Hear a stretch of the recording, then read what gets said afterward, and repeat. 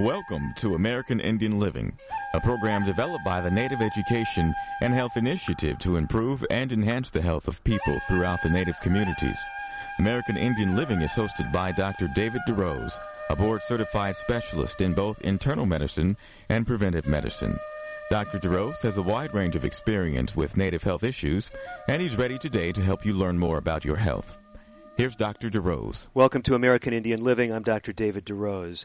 Today we're speaking about a topic that, well, I'll tell you, it's another one of those vital things that we need to discuss. It actually ties in a number of things that many of you have been struggling with. We're going to be talking about things that relate to financial health. We're going to be talking about issues that relate to our elders. And we're going to be talking about things that have become very different over the last few months with the COVID-19 pandemic.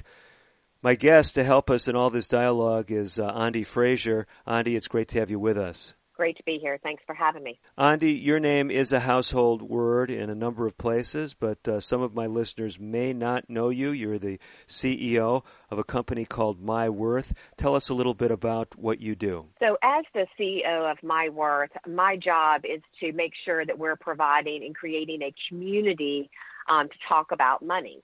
So many people haven't really had an opportunity to really learn about money. It's not taught in every school. And so we wanted to be able to build a community that largely speaks to women, but we certainly have a lot of men that follow us as well on our website, and we produce a lot of content that teaches people how to navigate the throes of dealing with their money. One of the things that's been fascinating to me, Andi, and as we're recording this in early to mid-April, is there's been so much discussion about the COVID-19 pandemic and especially how that impacts elders in our communities. And, of course, in Indian country, such a high regard for elders. One of the things that I so value with our First Nation peoples is, although in some sectors of the world it seems like there is not a premium put on those with more wisdom and experience, clearly in Indian country this is a cultural value.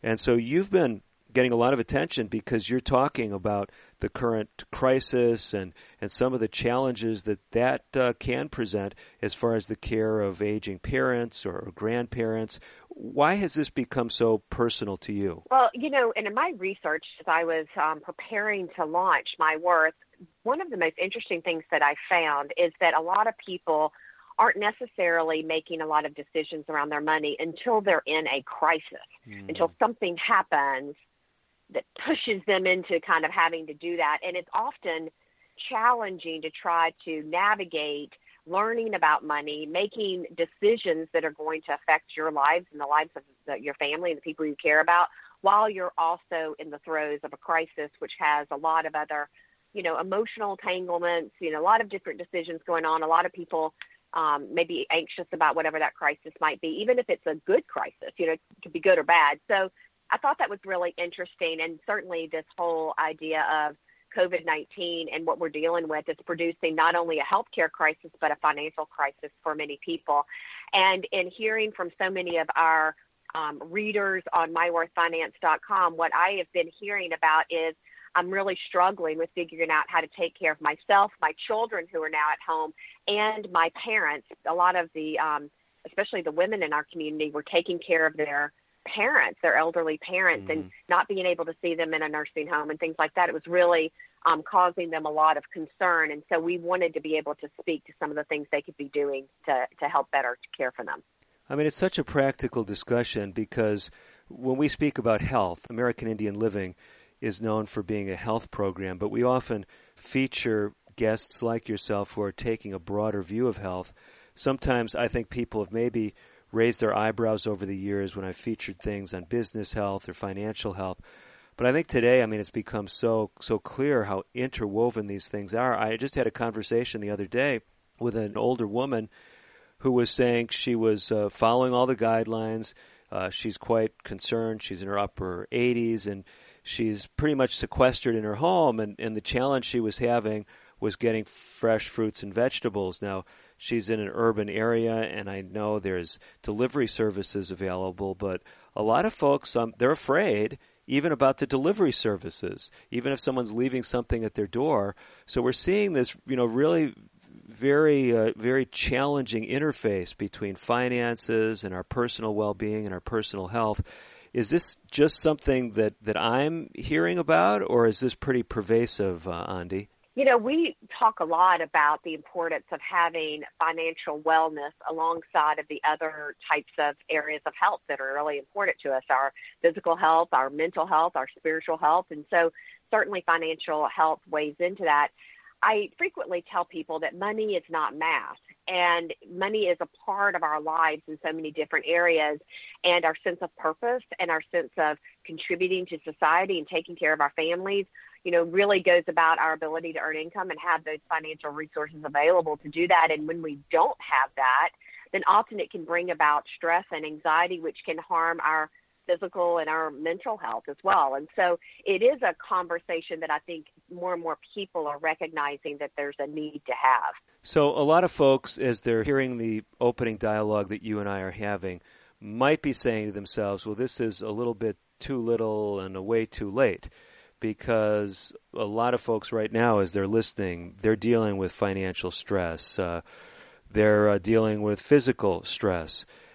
How can we at this point, in this very challenging time, like you pointed out to begin with, people may not have been thinking all that much about their finances before this, but now if they're out of work, now if they're dealing with a temporary layoff, they're starting to look at things differently. What kind of encouraging perspectives can you give us today, Andi? Well, I think it's important when you're looking at your decisions that you first take a deep breath. Not everything is going to be solved immediately.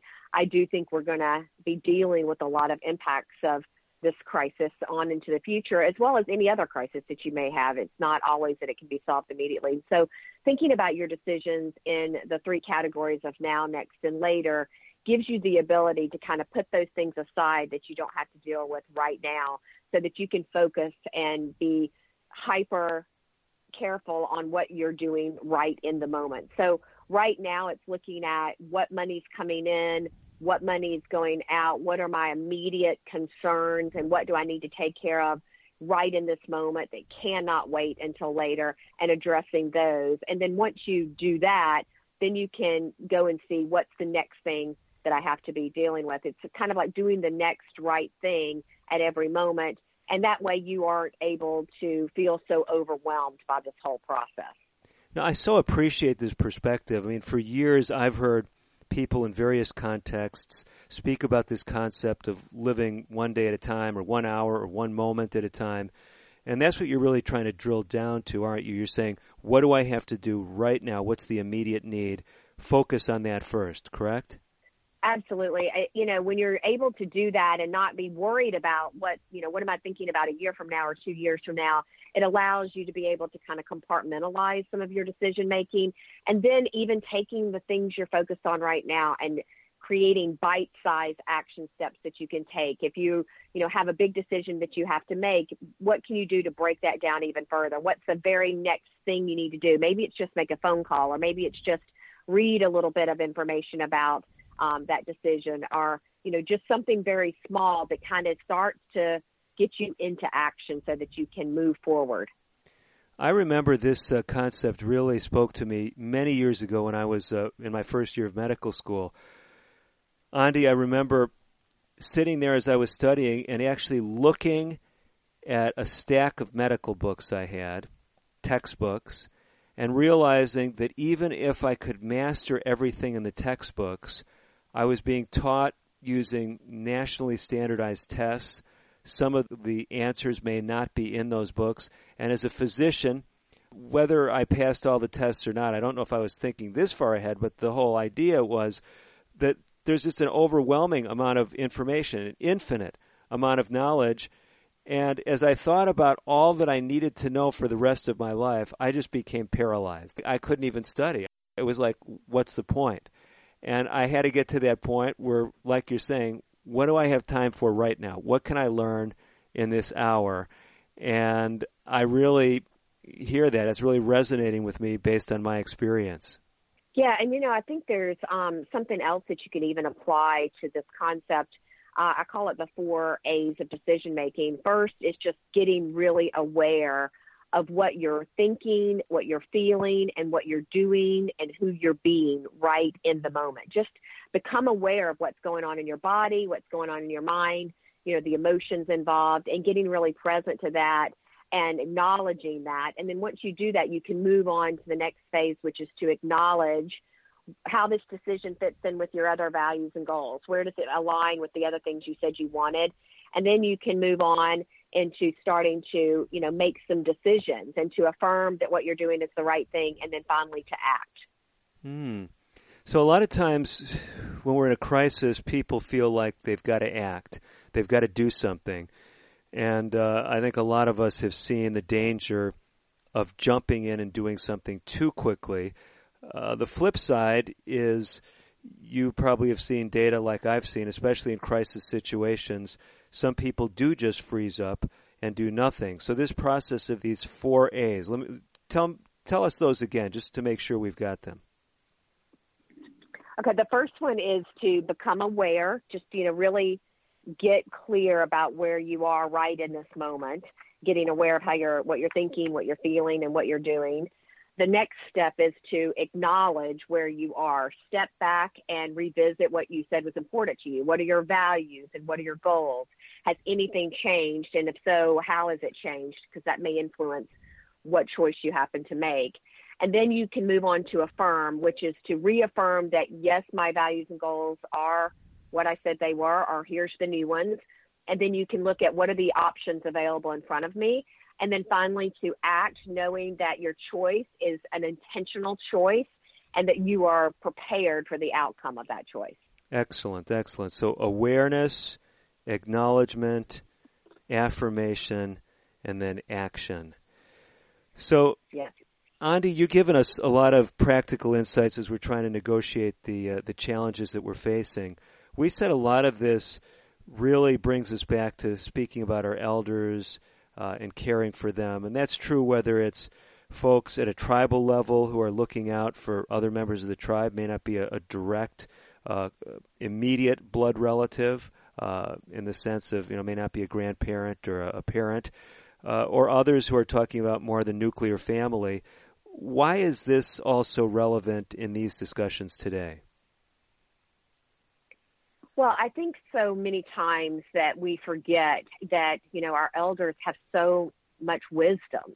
They've been through so much in their lives. They've learned through experience. They're not just learning through theory. They have so much wisdom there. And I think it's appropriate that we recognize where they are, that we are letting them become aware and us becoming aware of where they are right now in their lives and what they're thinking and what they're feeling and what they're doing and who they're being. And we really respect where they are. And so when we're working with them on the choices that they want to be making for their lives, especially around long-term care or how they're going to be able to take care of themselves and provide for themselves, we have to acknowledge where they are in their lives and the fact that many of them want to be independent. They don't want to be a burden to their family. They just want to be able to, make sure that they are living out the latter years of their life with ease and freedom. I so appreciate you emphasizing these positive things about elders. Of course, this resonates throughout Indian country.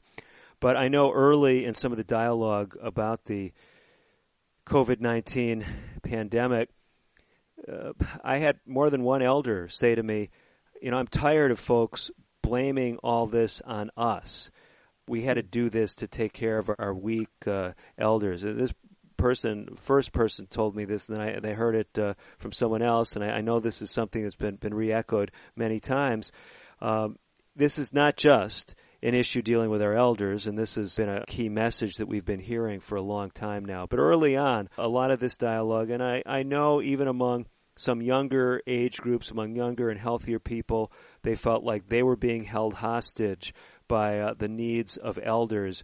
But I so appreciate you putting this in the framework of let's look at ourselves as a whole society. Let's realize the value that our elders bring to the table. And really, as we talk about safeguarding them, we're talking about things that are not only in their interest, but in the interest of our whole community. Andi, we do have to step away here just briefly. Andi Frazier, she's the CEO of a group called My Worth. We're going to tell you more about that and about resources she has that can help you and those that you love. A lot more practical things coming up on today's edition of American Indian Living. I'm Dr. David DeRose. We will be right back after this.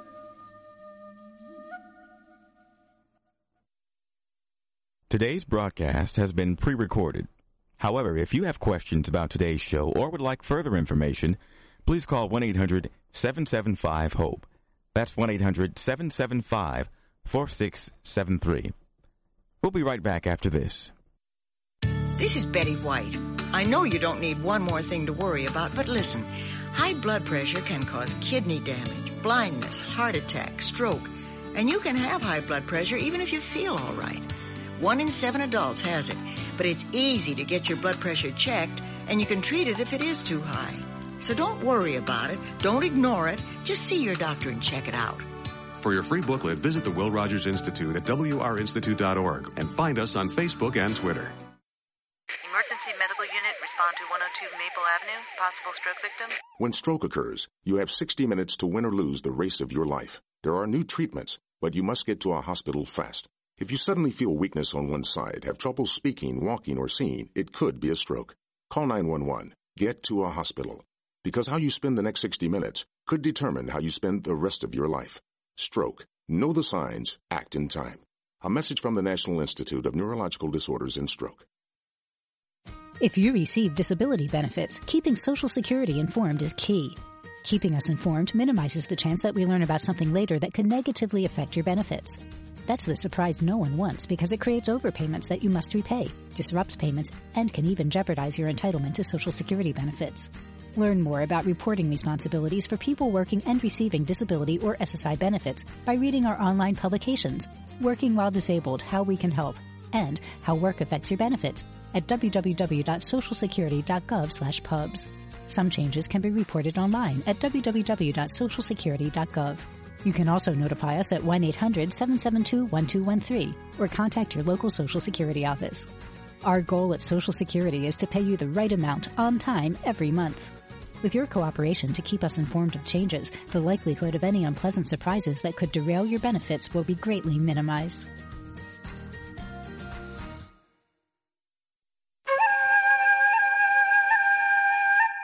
You're listening to Dr. David DeRose on American Indian Living. Your comments and questions are welcome. Call now at 1-800-775-HOPE. 1-800-775-4673. Here again is Dr. DeRose. Welcome back to American Indian Living. I'm Dr. David DeRose. My guest, Andi Frazier. She's the CEO and editor-in-chief of My Worth, LLC. She's a Forbes book author, and she's our guest today speaking about the challenges that we find ourselves in, especially as we look at multi-generational communities and families. Andi, we were speaking before the break about just affirming our elders. Of course, in Indian country, this might be a message you would say, well, you're just preaching to the choir. First Nation peoples have valued their elders historically. But from your vantage point, as you deal with people across cultural lines, what kind of messaging are you giving that underscores the importance of elders in communities? Well, I think it's really important to recognize that our elders took care of all of us while we were young and growing up. I still, call my mom and dad whenever I have questions or want to, pick their brain because they certainly have more wisdom than I do. And I appreciate their viewpoint, having experienced so much in life. And one of the most interesting things about talking to so many women throughout the country is how they are really the caregivers for not only their own children or their own family, but they're also the caregivers for elderly loved ones as well, not even just a mom and dad. It might be an in-law or an aunt or uncle or even a grandparent still. And they really want to be able to make sure that they are taking care of everybody and respecting where everybody is in their lives. And so I really am encouraged to see so many people starting to pay attention to our elder community because people are living longer and there's just so much we can learn from them. These messages are so important, and I know, as you mentioned in the first segment, you've had a special interest in helping women with their, we might call it financial literacy. Tell us a little bit why this current pandemic that we've been in the midst of for some time is so impacting women in particular?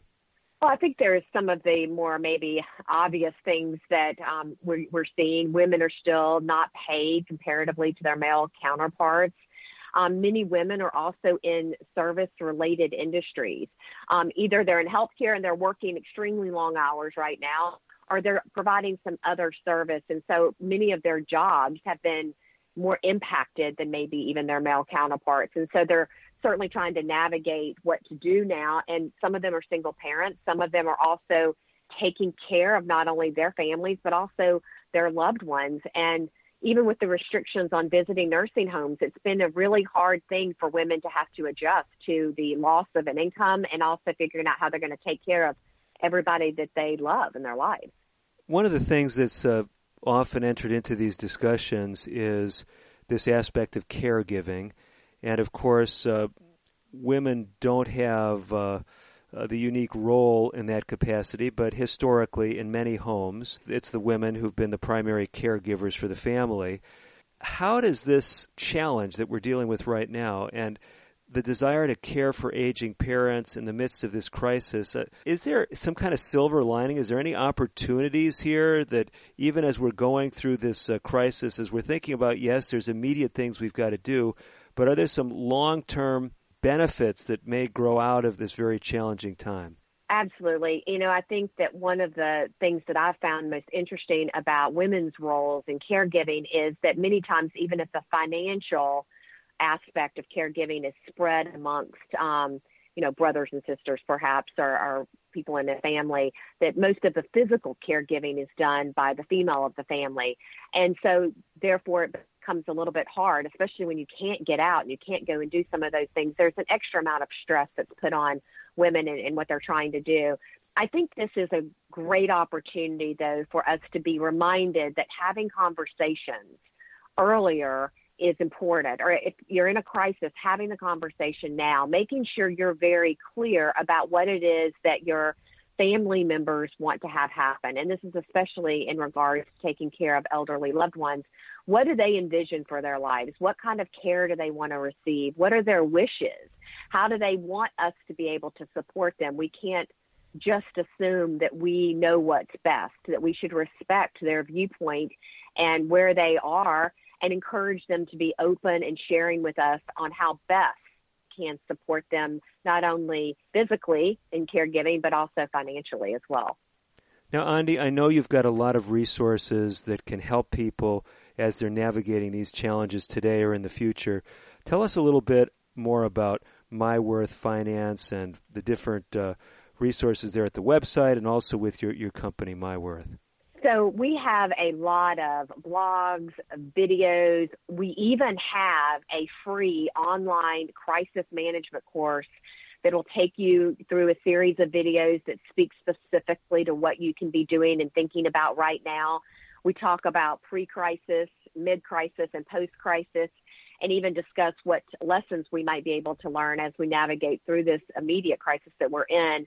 And so I encourage people to go to the myworthfinance.com/crisis website, and they can browse through that and see what we have available. Follow us on social. We're on Instagram and Facebook and LinkedIn.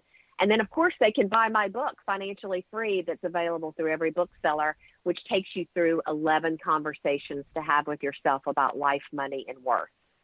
Wow, you got a lot of stuff out there. I'm really fascinated by this free online crisis management course. Is this something that grew out of the current COVID-19 pandemic, or is this something that you folks had prepared in advance? Well, one of the advantages, I guess, of being operating in a kind of startup business model is that we can react very quickly to what we hear from our community. And that's one of our commitments, is that we respond to what's going on and what's relevant right now for the people that are connected in our community. And so we started getting questions about this crisis and about what to do and the financial implications. We decided, instead of trying to just answer all these questions one-off, that it would probably be valuable to offer them in a way that all of our community could take part in. And so we quickly just kind of came up with the idea of doing an online free workshop. I set up a little studio in my daughter's bedroom and recorded some videos just kind of talking through certainly the ways and context in which you can make some decisions. We focus on cash flow, protection, savings, growth, and debt, how to think about those things right now. And then we also have some crisis management general topics that we share. And so it was something that we felt like we could get out really quickly, but would be extremely valuable to our community right at this moment. So if I want to take advantage of that, I've got to remember your website. And give us the website again, the general website. It's MyWorth Finance, MyWorthFinance.com. Okay, so myworthfinance.com. If I remember nothing else, can I just go to your homepage? Will I find a link or something to the free online crisis management course? Absolutely. At the very top, we have a green banner that talks about the COVID-19 crisis, and you can click on that, and we have all of our videos. And they're short videos, so even if you can't watch all of them at one sitting, you can watch them at your leisure or go to the one that you think might be the most relevant to whatever you're facing right at this specific time. And do you expect that these resources will stay up? I mean, this show is a pre-recorded show, even though we're in April. We're probably talking about a show that's going to be airing in May of 2020. At least for the first time. I mean, a lot of our shows will re-air somewhere down the road. Folks will be tuning in. Are you likely to keep this online crisis management course up and available? We don't want to tie your hands, but is it so focused on COVID-19 that once this disappears from the collective consciousness, it's probably likely to disappear from your webpage? Well, it's interesting. Even though I do talk specifically about some of the things going on that relate to this crisis, we are going to be keeping it up. We're launching a MyWorth Academy. We're going to be releasing another financial foundations course that's not specific to this crisis, but it really goes over the basics of building your financial foundation. We're releasing that at the end of April, and so we'll have that in there as well as the crisis management course, and we'll have some other micro courses. Some of them will be paid courses and some of them will be free resources as well. So we will have that in our MyWorth Academy they can reference. Tremendous. So I've got this written down, myworthfinance.com. And I'm thinking as soon as we finish this show that I'm going to be checking that out. It's my first time to hear about it, even though I did get some advanced lead from your team that you have some resources out there. It didn't really register on my radar screen until we're talking here really about some stuff that sounds excellent, free crisis management course. Talk with me and my listeners a bit, Andi. Share some stories, practical stories that illustrate why this stuff is important. Well, I think sometimes, when I'm talking to different families, they're finding that a lot of conversations about money really haven't come up. And it may be that, one or two people in the family feel very uncomfortable talking about money. I grew up in the South where, money was something that was considered a taboo subject. And so it was very rarely spoken about. And so having these types of conversations can feel very uncomfortable for many people. And then, unfortunately, then you find yourself in a crisis situation or in a situation where decisions have to be made, and yet you haven't really had these conversations. And so now you're trying to make decisions with maybe not all of the information needed. And so for many people, I think it's about first getting into conversation about not just where the money's going to come from to pay for things, but also what that ultimate goal is. What is the wish of the person that's doing that? Makes it a lot easier to come up with solutions. No, well said. We want to talk more about this because you've got so much practical information. We're going to draw more from the wisdom of Andi Frazier here in our next segment. We do have to step away just briefly, but we've got more life-changing material coming up on today's edition of American Indian Living. Stay tuned. More up right after this. American Indian Living will continue in a moment. If you have questions or comments about today's pre-recorded broadcast, please call 1-800-775-HOPE. That's 1-800-775-4673. So, you want to be a hero. Here are some ways to get the job. Hunt down that killer shark. Or run into a burning house to save a kitten. Luckily, there's an easier way to become a hero. Call 911 if you see someone experiencing the symptoms of stroke. Sudden weakness on one side or trouble speaking, walking, or seeing. Stroke. Know the signs. Act in time. You'll be a real hero. A message from the National Institute of Neurological Disorders and Stroke. Can you guess what's going on here? It's kids getting fit. Studies show that children and teens who get at least 60 minutes of physical activity a day reduce the risk of obesity, heart disease, anxiety, and increase their overall mood. So, whether it's around your neighborhood or at school, just get out and play. For your free booklet, visit wrinstitute.org or call toll-free 877-957-7575 and find us on Facebook and Twitter. The Will Rogers Institute since 1936. My name is Tom Thornton. And my name is Cindy Thornton. We're retired, and this is how we live United. We decided to volunteer with United Way at our community free health clinic. United Way is how we contribute, because we know our time and money are going to the right places. Judging by the thank yous we get at the clinic, I'd say we're doing the right thing with our retirement, too. We're Tom and Cindy Thornton. We volunteer at our community free health clinic. We don't just wear the shirt. We live it. Give, advocate, volunteer, live United. Go to liveunited.org. Brought to you by United Way and the Ad Council. Diabetes affects more than 29 million Americans. If left untreated, diabetes can lead to serious health problems such as heart disease, stroke, blindness, and kidney disease. Your family's health history can be an important factor in determining your risk of developing diabetes. The National Diabetes Education Program wants to help you and your family. Do all you can to prevent or delay the onset of type 2 diabetes. Visit yourdiabetesinfo.org to learn more.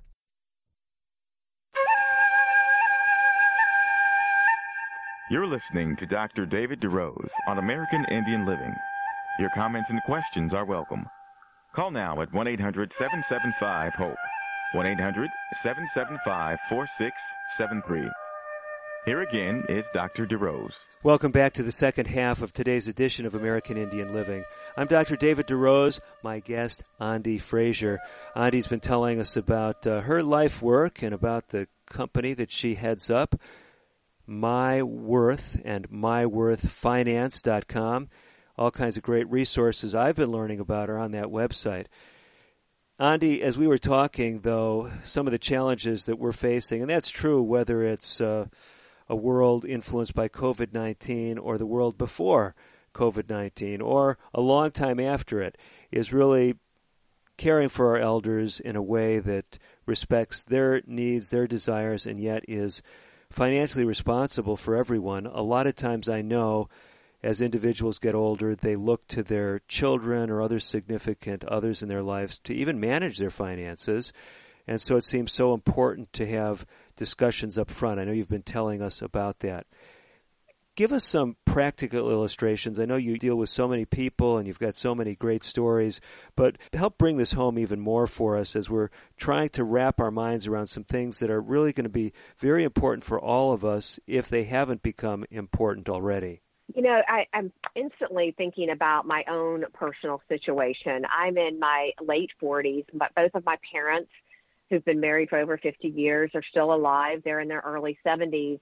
And it wasn't too long ago that I watched my mother really have to go through a lot of this kind of situation with my grandparents. My grandmother passed many, many years ago of cancer, but my grandfather slowly started to decline. He started to develop some dementia later on.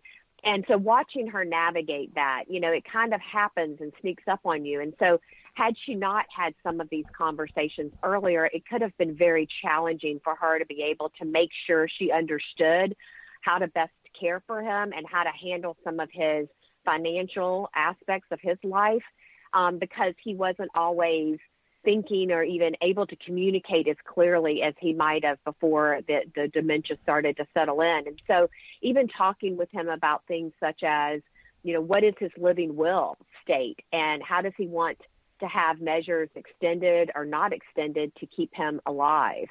And who does he want to make those decisions on his behalf? Does he have a healthcare proxy, a person that he's designated to make those decisions?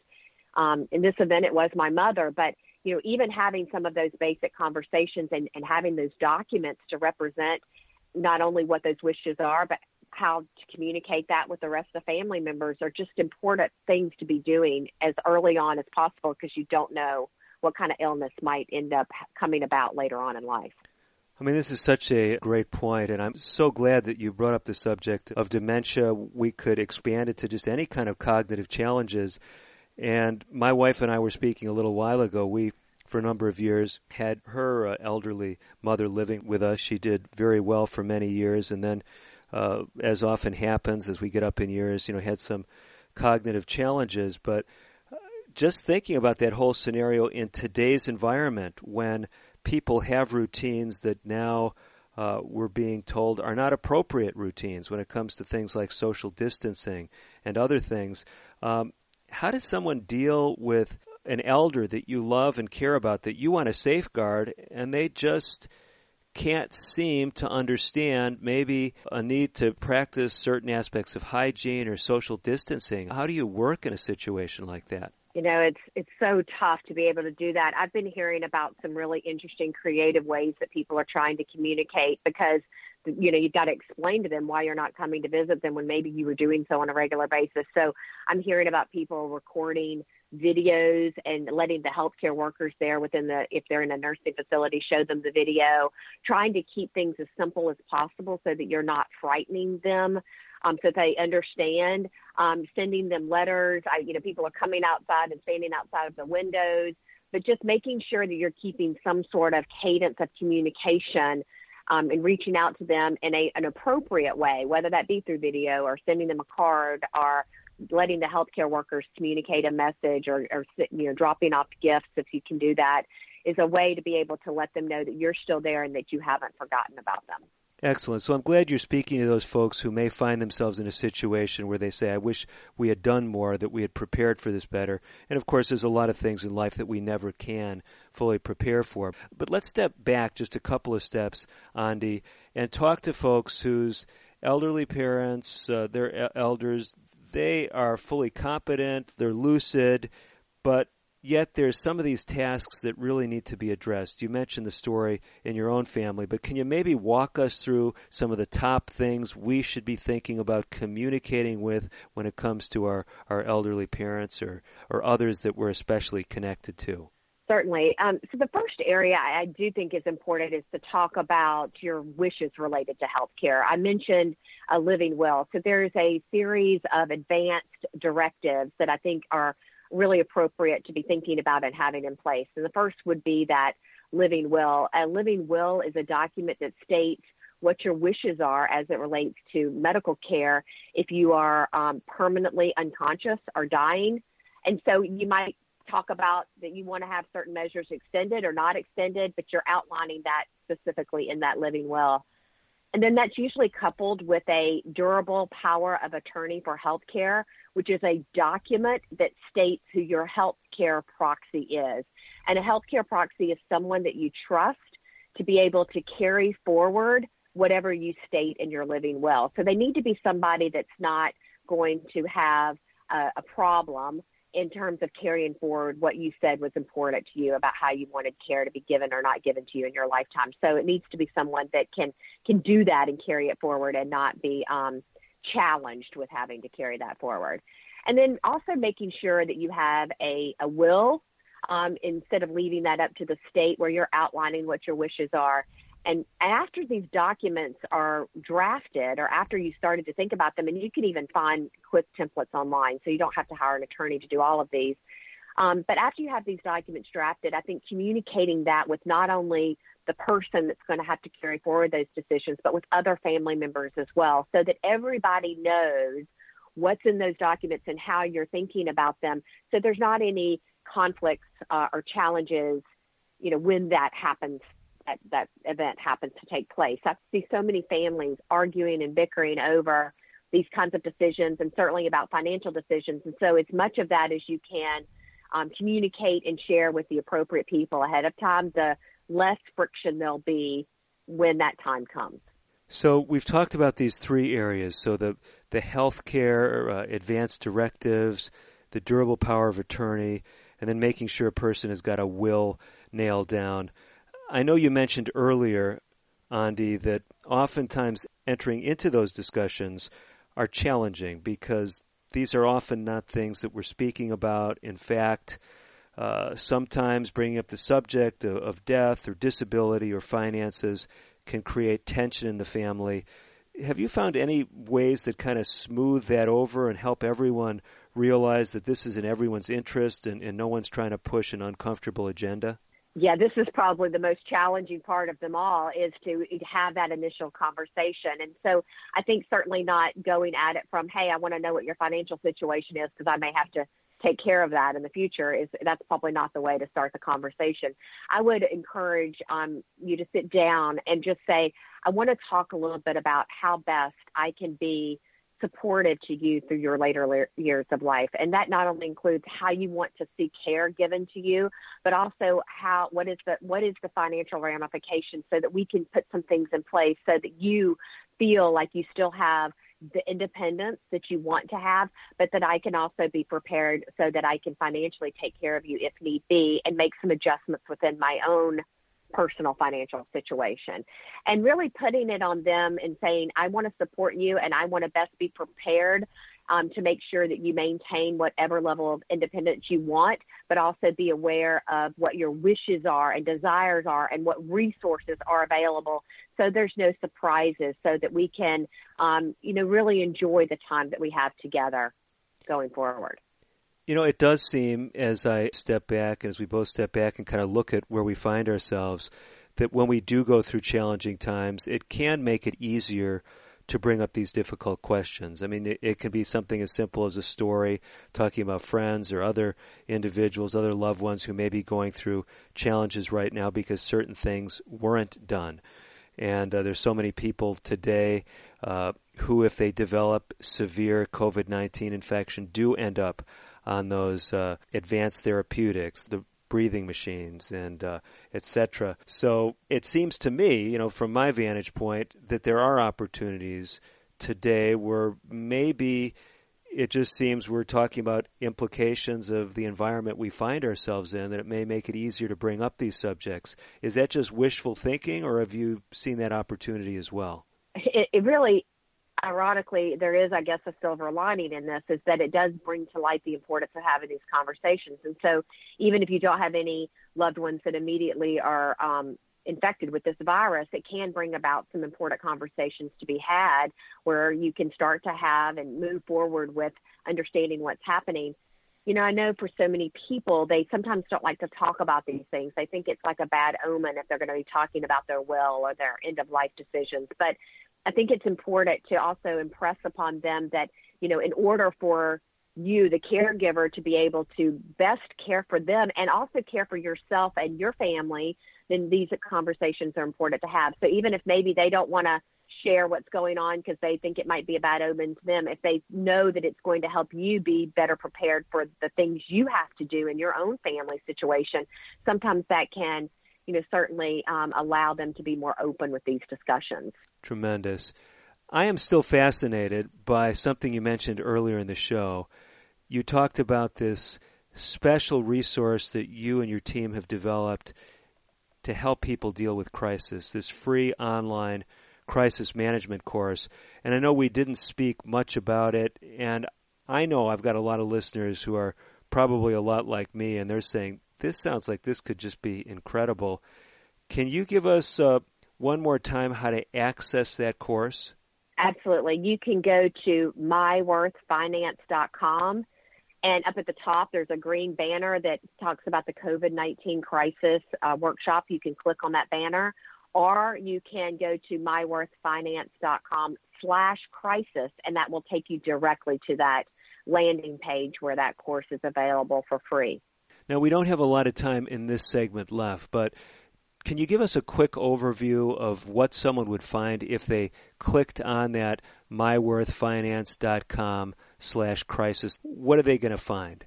So they're going to find a series of videos where I'm really just talking directly to the camera and talking about some things for you to be thinking about. I talk about how to analyze your current cash flow situation, where you might be able to make some adjustments immediately now to free up some money.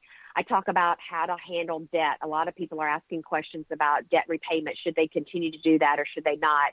I also talk a little bit about the areas of protection, about your insurance and some ways you might be able to come up with some additional funds in that area, as well as focus on savings. And I touch briefly on even this concept of see the stock market being so volatile, and what do I do about my assets there? And so I really am speaking directly to the viewer and just very conversational, giving some quick tips and things that they could be thinking about, not only now, but certainly will serve them beyond this.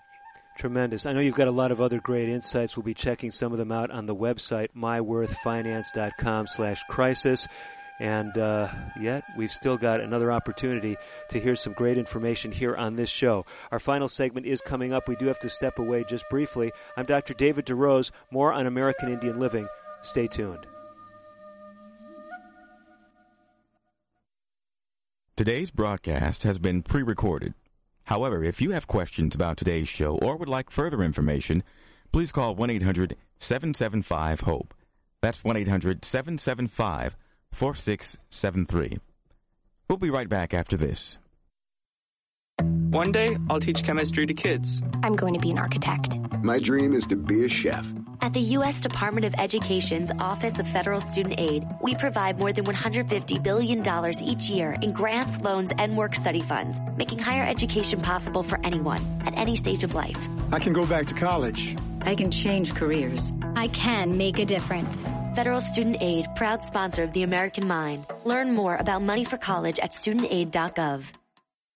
Diabetes is a serious disease that runs in families. If your parents or siblings have type 2 diabetes, you have a greater chance of getting the disease. If you're African American, Hispanic, or Latino, American Indian, Alaska Native, Asian American, Native Hawaiian, or Pacific Islander, you also have a higher chance of developing the disease. The National Diabetes Education Program wants to help you understand your risk. Visit the NDEP website at yourdiabetesinfo.org for diabetes prevention tools, including the Family Health History Quiz.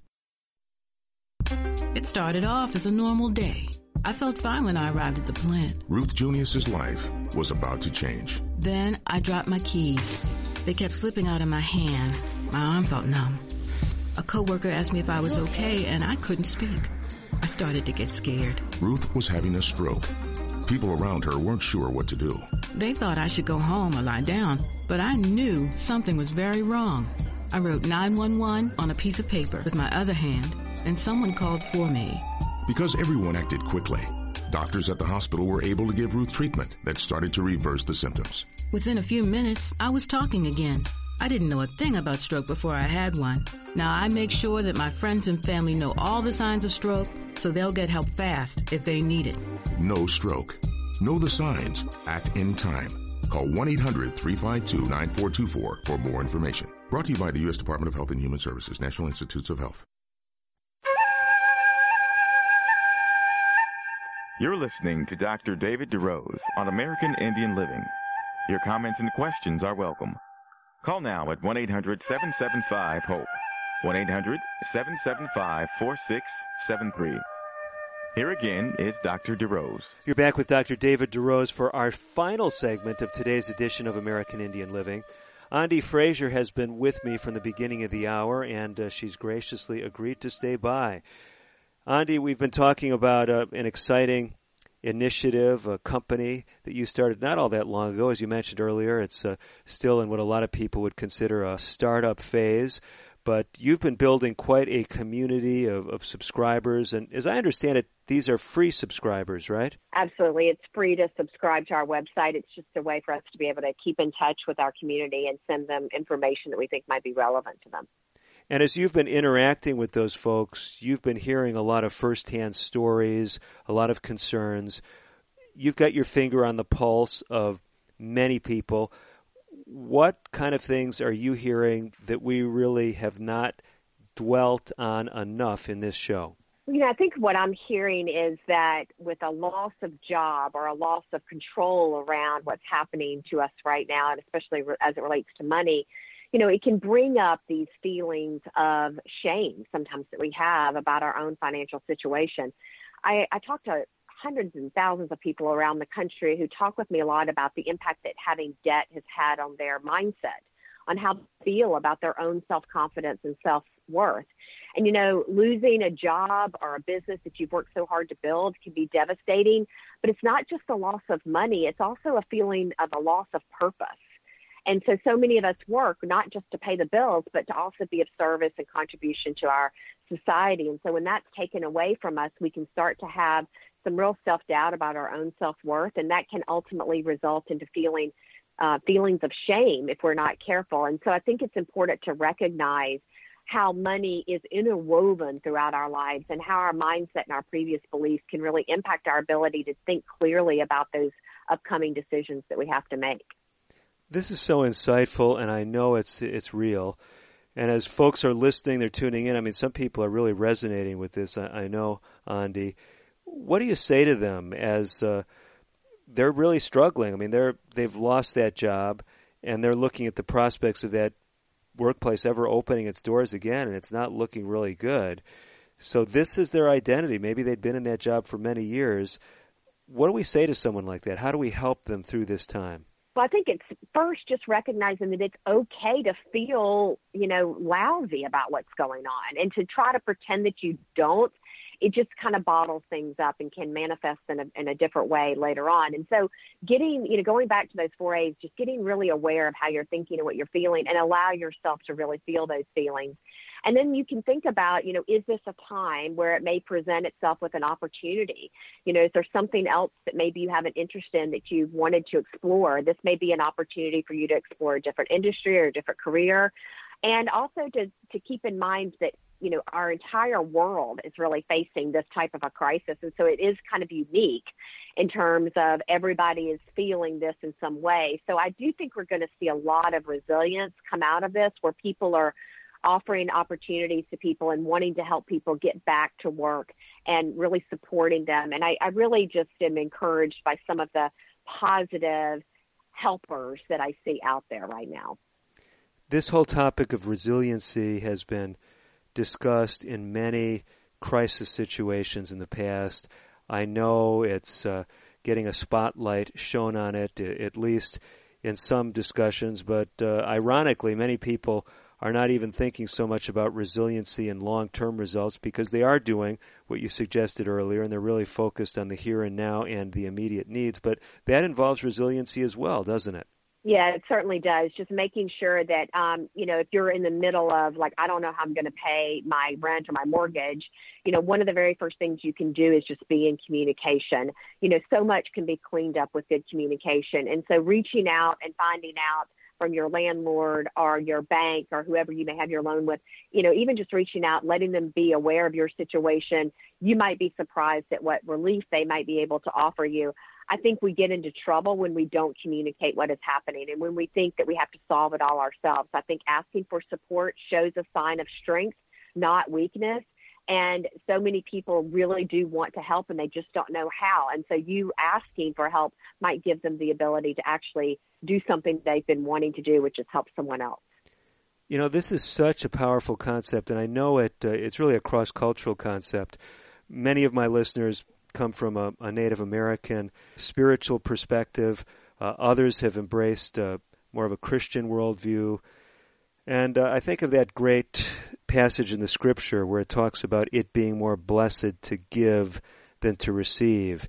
And regardless of where people come from, I think this is something that we lose sight of. If we have a need, what I hear you saying, Andi, is if we don't let someone know of that need, we're depriving them of the blessing of helping us, aren't we? Absolutely. I see so many people that want to help and they just don't really know where or how to help. And so, asking for what you need really gives somebody else an opportunity to give back and pay it forward. And so many people are really looking for ways that they can be doing that. Andi, I know a lot of folks have said these are helpful things that we're talking about. Many of them probably feel like they'd like a whole lot more. You've already told us that you've got this online community. You've given us the website. It's myworthfinance.com. I know you've got the videos there to help people in times of crisis. Tell us a little bit more about what else we can find at your website and why that might be especially relevant to us today. So we have a variety of blogs that really touch on all things, not just money, but lifestyle, career, family, wellness, and health. There's also my book, which they can order and read over this time while they're at home, financially free. And we also have some great videos where I'm talking to other women who've gone through different issues and challenges in their life and how they're navigating that. And so there's a lot of different ways that they can engage with us and get information and even hear how other people have gone through some of what they may be going through right now. I love the title of your book, Financially Free. We haven't talked much about it. This is an age where, especially today, a lot of people are saying, well, I've always wanted to write. I've got some time off. And anybody can write. Anybody can publish a book. But your book is published under the Forbes imprint. And, it's a sound financial book. But my understanding is people are telling you it's an easy read and it's very practical. Tell us a little bit more about what we'll find in the book, Financially Free. It was really important to me when I wrote this book that I didn't write a how-to book. I really wanted to focus on these conversations that you first need to have with yourself before you actually get into what there is to do with your money. There's a lot of how-to books out there. And so I really wanted to kind of write a book that would be, before that, where you start to think about what is important to you. What are your values? What are your goals? What did childhood teach you about money and how to have that adult relationship now? And then I do touch on some things to be thinking about in the different financial areas, like the cash flow, protection, savings, and growth and debt areas. But I wanted this to be, a book where people would read it and get into conversation with themselves and then their family and friends, and ultimately maybe even professionals that they need to engage, where they can then start taking action with intentionality, where they're thinking through some of this stuff before they actually make a plan, so that their plans are more likely to be followed through and carried out. So Financially Free is the title of the book. The subtitle is 11 Conversations to Have with Yourself about life, money, and worth. And is that kind of an outline of the chapters? Are there 11 different chapters, or is it not that simple? No, it's 11 conversations. There's two parts in the book. The first part really focuses on, your mindset, that values, those goals, your beliefs about money. And then the second part focuses a little bit more on some of the financial areas of life. And then I end the book kind of talking a little bit about money and relationships and how to have conversations with your children about money, and even some of the things you might want to be thinking about in terms of your legacy. So it really carries you through a lot of different stages of life, and it's designed to have you first have this important conversation with yourself, and then as you get clear about what it is that you want to have happen and what you want to achieve and what's important to you, then you feel more powerful about having that conversation with others. Now, Andy, I know it's become popular these days when someone releases a book to have some free material from the book. I know folks can go to Amazon and can read parts of the book, presumably. Are there also options of doing that on the myworthfinance.com website? Well, actually, they can go to AndyFrazier.com. That's spelled ANDEFRAZIER.com. And you can download a chapter of my book. I think there's the introduction in the first chapter that you can download for free. So I would encourage everybody to do that. There's also an assessment that they can take that's a series of questions to kind of find out where they are right now with these conversations. And so it's a free assessment, and we give you some other content once you do that. And then you can also download a chapter of the book. Wow, and that's all at AndyFrazier.com? Yes. Very good. Andy, our time has just about slipped away from us. I've so appreciated you being our guest on American Indian Living today. Thank you so much for having me. Well, that is all we have time for today. I'm so glad that you've been able to join us as our listeners on American Indian Living. Hopefully today's show has given you some further tools, some further resources to be successful in the days ahead. For all of us at American Indian Living, I'm Dr. David DeRose, wishing you the very best of health. Native Voice One, the Native American Radio Network.